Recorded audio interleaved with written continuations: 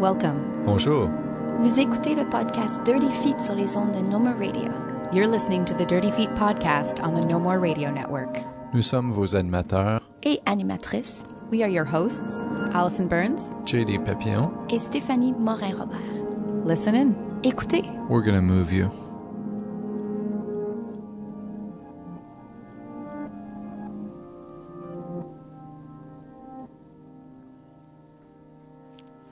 All right, this is Allison here for another episode of Dirty Feet, and this week we're going to take a little bit of a meander off of the contemporary dance treaded road and wander into theater a little bit.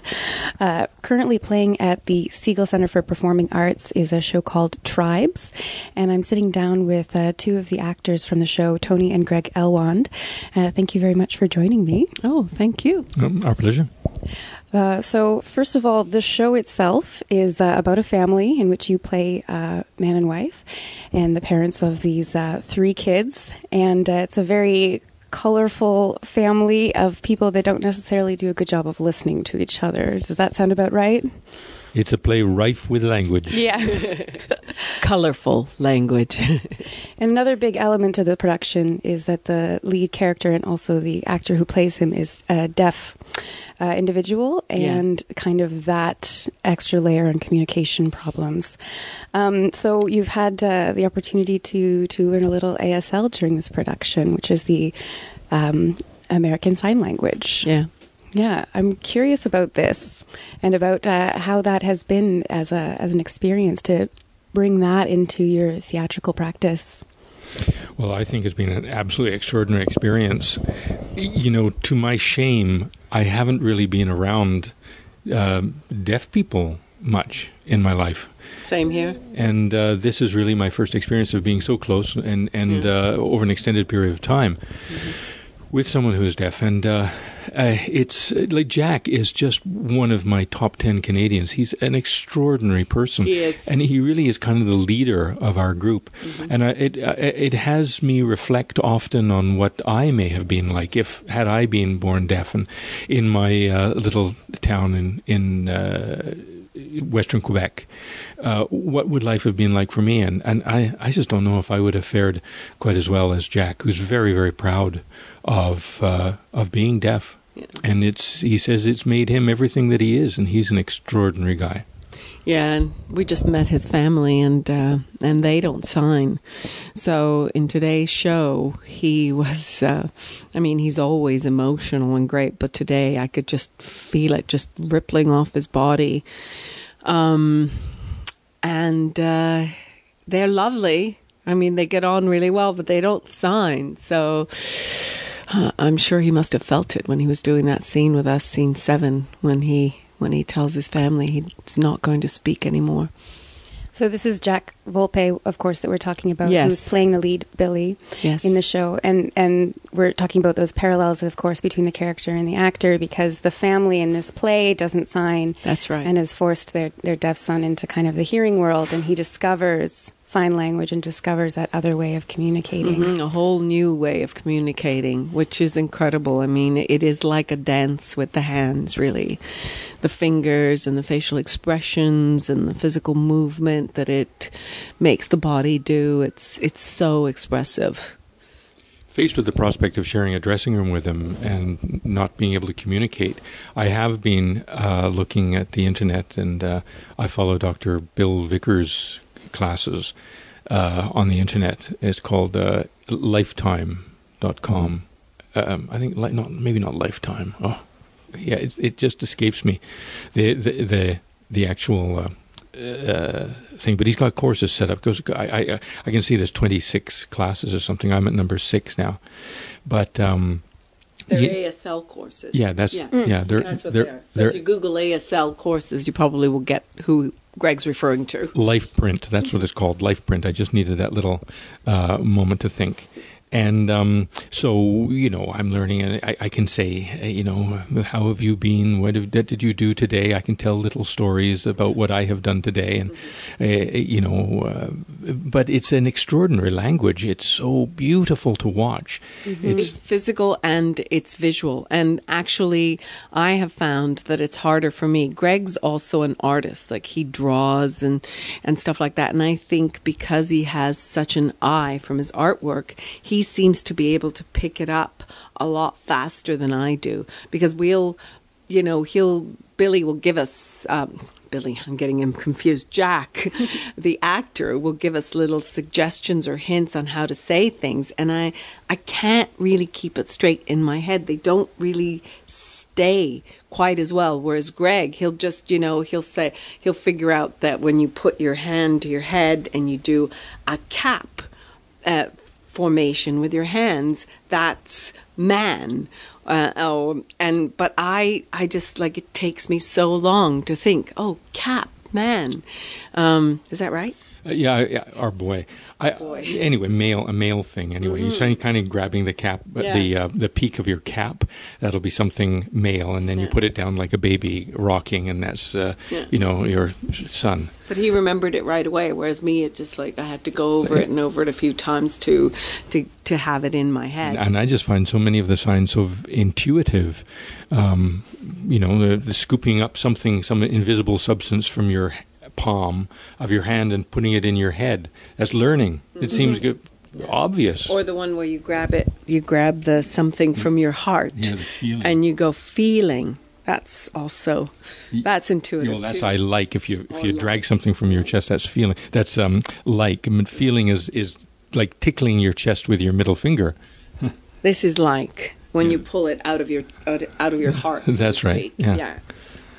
I'm wondering how this parallels your lives as actors. I mean, there's so much expressiveness in acting. There's so much physicality, reading body language as well as expressing body language. And sign language is very gestural, but there's also so much about expression and what you're doing with your face to also communicate what you're trying to say. So I'm wondering if you can see anything in your career that's kind of helped this process, or vice versa. Do you feel like you can take something away from this new knowledge that's going to help with acting? Well, I certainly have a greater awareness of what it's like to express yourself without hearing and without speaking.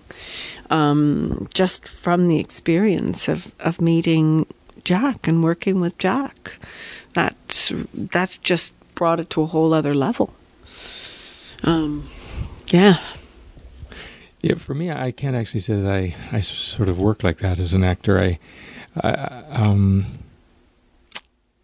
can't. You have to kind of marry the idea as an actor. You have to marry the idea of what the character wants and how the character is receiving the information and putting it through, sort of processing it through where the character is at the moment, and trying to let how you react just bubble up out of you spontaneously like that in the moment that you're right there on stage. So I don't really see that the signing movements or anything, the dance of the play with the hands and the face will really apply to my acting work. Speaking of process, because the two of you are married and you're playing a married couple in this production, as far as I understand, this is not the first time that you've worked together on stage as well. Yeah. How do your processes align? Do you have very different ways of approaching a job, or do you find that you work very similarly? I think the best thing about working together is that we can go home and discuss what we've done or what we want to do. And we can just be really forthright with each other, which may not necessarily be polite at times. Whereas if you're working with somebody you don't know, you sort of have to deke around, or you have to find more politic way of trying to get what you want, basically. So you have very honest reactions to each other's work. Yeah, I would say so. What do you think, Greg? I think it's really great working with Tony. we've had the opportunity before. Sometimes we make our opportunity because we don't get the opportunities, in established theaters. So we'll try to find a play and we'll produce it and put it on ourselves. And it's always great because I find that Toni always pushes me very hard, and she's always asking those annoying questions that make me think harder and deeper. And there's also some kind of sense of incivility about our working together, which is quite releasing as well. So, it is not appropriate ever to ask an actor to do something just because it serves your character. But because we're married, we can kind of throw civility out the window sometimes. And, you can say, could you just wait that split second while I look over here because it would really help this moment? Or if you could just hang on for 1 second. And then sometimes we fight about that. And I'll just say, no, I won't effing wait. Oh, and the fights are just fantastic. I mean, they're like food. Like even in this play, we've gone home and we have I wish sometimes there'd been somebody with a video camera or something, because we just go at each other hammer and tong. But we're married, so what can you do? Yeah, it's all right. It's only really, we go at each other hammer and tong, but it's only ever to really get the best out of each other, and it's so much fun. So I love it. Forgive this if it's a naive question, but then you've also spoken about such respect for Jack in this production, and this play is what was the word you used? The language is very. It's a play rife with language. Rife with language. Yeah. It's a bit crude. Yeah. And you're not always nice to each other on stage. No. And how do you deal with that? Oh, we love it. My sister-in-law was there last night, and she said her favorite line was when my character told Christopher to shut up. And I'm Christopher. She loved that. She kept saying that all night. Shut up. So, we enjoy it. It's an opportunity to be really nasty to each other on stage, eh? Yeah. And without really hurting each other's feelings, because it's just acting. And I don't know why I've been playing so many assholes. Oh, no, you're good but at I it, do play a darling. lot of assholes. No, you're very good at it. I was here once in Cabaret, and I played a Nazi sympathizer. And what was really great about the part was that when you first meet the character on stage, you don't know any of his history. And he's got to be very friendly and very avuncular, and I've got to win the confidence of the other of the character, the lead character in Cabaret. But also at the same time, I'm also getting the confidence of the audience on my side, so they like me. They like the character. I'm the English teacher, and I meet the young man on the train, and then I offer him English lessons, and I go over to his apartment, and I'm full of jokes and good humor and everything like that. And the audience is liking me until we go to this bar, and I take off my coat, and I'm wearing a swastika on my shoulder, and the audience it's such a reversal of expectation for them, and they feel like their trust has been shattered. And I used to get comments like, you were great, we hated you. Yeah, and the people still say that about this one. Oh, you make a good bastard. Yeah. But playing nasty people is sometimes fun because it gets a rise out of people. Mm-hmm. So. Yes. And I have to play the Miss Stoic, the tough mother, trying to deal with all these dysfunctional kids and this husband. It's fun. Yeah, and apart from the ASL introduction and the working with a deaf actor, this is a British play. It was written in 2010 by Nina Raine, and it's had a whirlwind of popularity for the past few years. And I'm wondering if you could speak at all to what this play means to you. Well, it's so. I just, when I read it, I just loved it. It's so dense. And it's got so many layers. And I had to read it about, I don't know how many times, 4 or 5 times. And even now, I'm still sort of gleaning different things about what she's trying to say about the family and about the interrelationships and about their need and about the love and the lack of love and the sort of I guess the repercussions of having to deal with a child who's deaf in a hearing world. I mean, for my character, when I say, but Billy, look at it from our from our point of view, and he says, no, you look at it from mine. I always think, and I'm going into the English accent now because it comes automatically, I always think, I was there with 3 kids, 2 years apart, and one of them is deaf. The husband's working all the time. What am I going to do? So if the kid pretends or says he doesn't want to learn sign, it's so much easier for me because I've got these other kids. I'm so busy. I'm stressed. So that's how, and she layers that in very subtly, with just that one line. And then I think, yeah, of course, as a mother, I can understand that completely. So those are the types of things that she just throws into the entire play, and they're like little nuggets that you have to sort of go through and discover and find, and they just rise to the surface. Well, I'm not an English professor. I'm not a writer. I don't write critical essays like my character Christopher does. I'm just an actor, and this is the medium that I try to use to pull apart to show the audience some of the jewels that are there once you've lifted the top of the box. So it is there's a lot of jewels in this box, and there's themes about the family building walls around themselves, or groups, not necessarily families, groups of people who build walls around themselves and become exclusionary and don't want the outside world to come in. And that's Christopher. They don't mean to. And his family. It's not that they mean to be exclusive. It's just that, Christopher's the head of the family, and he's got a very focused idea of their sort of political and social and moral life world view.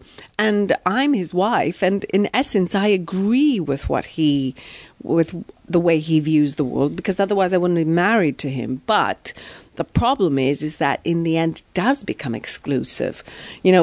For sort of being a person who prides himself on not being religious and on not believing in things and on not laughing at George Bush, because if you do, you're stupid and all that stuff. In a way, it's uber liberalism, but in another way, it creates another kind of exclusivity, which, the character of Billy brings up when he says, we're our own tribe, but if we don't include anybody who doesn't like Dvorak and stuff like that. So we've done the very thing that he doesn't want to do. So we're just sort of got pie on our face, really, these people. And it's just it's so fantastic how she weaves that in, how she creates that in the warp and weft of the writing of the play. Last year, this production was done in French here in Montreal by La Licorne, and we haven't touched that necessarily. Do you find that there's because the heavy communication aspect of the play, is there some intrigue about presenting this show in Montreal and presenting it in one language and then the next? Have you thought about that I don't know. relationship at all with a bilingual city? I didn't see that production. Like how? Just the idea that this show is being done here. Mm-hmm. It's been done several places in New York and Toronto and England, but is there some extra layer about it being in a bilingual city, being produced here? Well, I hadn't thought about that. That's a very interesting question. I'm not sure. Just because of communication, is that what you mean? Yeah. Yeah, how you communicate. Well, absolutely, it makes total sense. And miscommunication. Yes. Yeah. And not understanding what people are trying to say. Yeah, absolutely. Yeah, absolutely. Good point. I think you have to see the show And you have to have a think about it because it's quite dense. And you can't just sort of let it, wash over you. You have to really consider what you just saw. That's the type of show it is. That's all. Wonderful. We'll have a great time with the rest of your run. It's playing here at the Siegel Center for Performing Arts until the 20th of December. It's called Tribes by Nina Raine, and I've been speaking with Greg and Tony Elwand. Thank you so much. Thank you. Thank you. Thank you.